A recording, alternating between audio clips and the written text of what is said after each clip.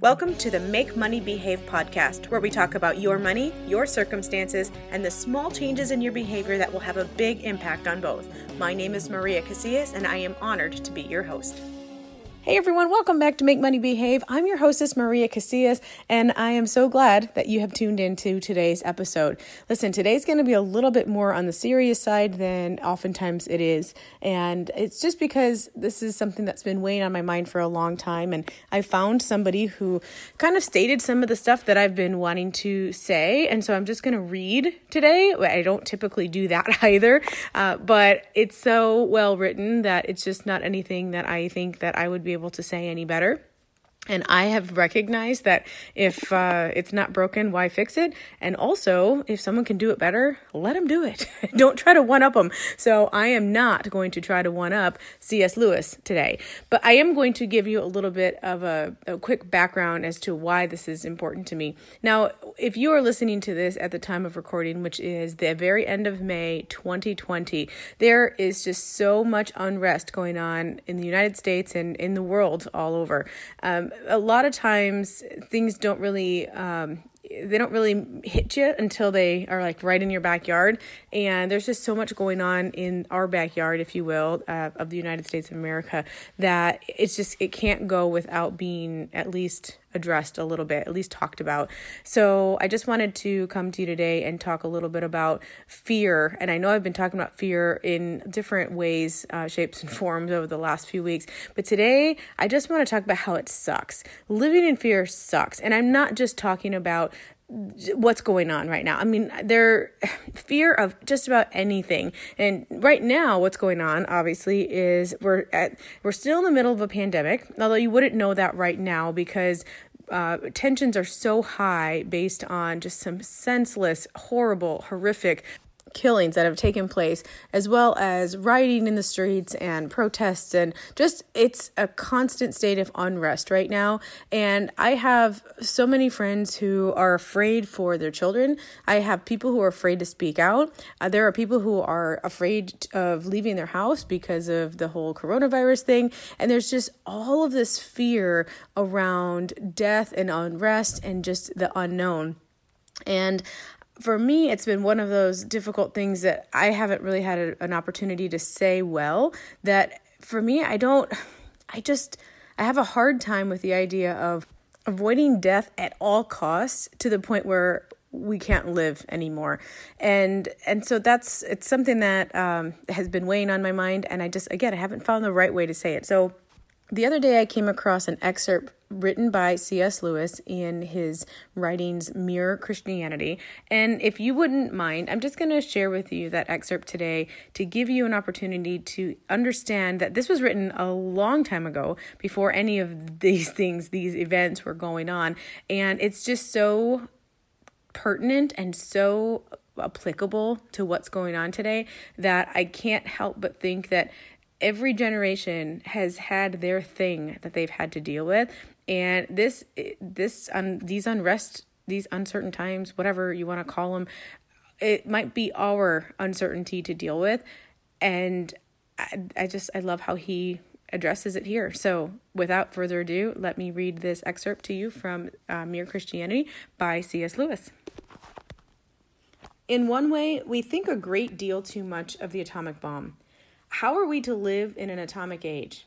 I am tempted to reply, why, as you would have lived in the 16th century when the plague visited London almost every year, or as you would have lived in the Viking Age, when raiders from Scandinavia might land and cut your throat at night, or indeed as you are already living in an age of cancer, an age of syphilis, an age of paralysis, an age of air raids, an age of railway accidents, an age of motor accidents.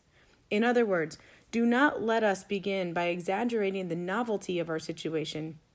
Believe me, dear sir or madam, you and all whom you love were already sentenced to death before the atomic bomb was invented, and quite a high percentage of us were going to die in an unpleasant way. We had indeed one very great advantage over our ancestors, anesthetics, but we have that still.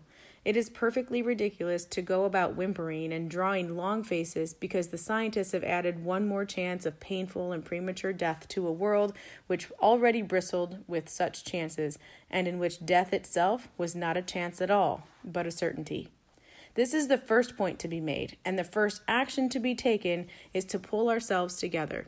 If we are all going to be destroyed by an atomic bomb, let that bomb, when it comes, find us doing sensible and human things. Praying, working, teaching, reading, listening to music, bathing the children, playing tennis, chatting to our friends over a pint and a game of darts. Not huddled together like frightened sheep and thinking about bombs. They may break our bodies. A microbe could do that, but they need not dominate our minds. C.S. Lewis. So there you have it. If we are going to die, let me say that again. When we are going to die, when we die, we're all going to die. And I love how this says you don't know when the day or the hour is, right? I mean, that's really what it's saying, is that we know not when or how we are going to die. We just know that we will. And so rather than cowering in fear of thinking that we do know the cause or avoiding it at all costs, let's make sure we're living, doing the things that bring us joy, that bring us life, that fill us, those life-giving, joyful, producing things that fill our souls. And do those and do them well. And if we can continue to do those things, then when we die, we will have lived a good life. Now, I know that was a little bit heavy, pretty heavy for what I usually do on the Make Money Behave podcast. But I want to just like pull it out a little bit and not be quite so heavy, and just talk a little bit about how on earth can we apply this to what we're usually talking about, which is our money and our circumstances. Well, a lot of times we behave with our money based in fear as well. You know, we just like gather up as much as we can, like storing our nuts away for winter. And then, we never really take the time or the opportunity to live with the money that we have. And so I just want to make sure that you understand that you're going to die, right? And I know this is a real pick me up, isn't it? But when you do, you can either die with piles and piles of cash that you misered up throughout your entire life and be absolutely miserable, or you can just blow through all of your money and enjoy every moment of life without any regard to your future self, and probably end up being, miserable later because you can only keep up with that so long. Or you can find a healthy balance, right? There is absolutely a way to do both, to put a little bit aside for your future self and still be able to live for today, so that you are not found in the corner cowering like C.S. Lewis mentioned, waiting for your definite doom, but instead you're actually enjoying some life. And I know it can be difficult to do that because when you're in the thick of it, it's like, how do I take that step back and actually look at the whole picture and figure out how to do that? I'm kind of, I might need a little bit of help with that. Yeah, you're not alone. Lots of people need help with that. And that's what I do. So if that's something that I can help you with, let's figure that out together. Go to chatwithmc.com, get on my calendar, and you know what? A coach can really help you with all of that. So I look forward to chatting with you on that phone call. Again, that address is chatwithmc.com. And let's get together so we can get your balanced plan up and running. All right, you guys, that's going to do it for me today. Thank you so much for sticking in there with such a heavy topic. I look forward to tuning in with you next time. And until then, thanks for listening. Bye-bye.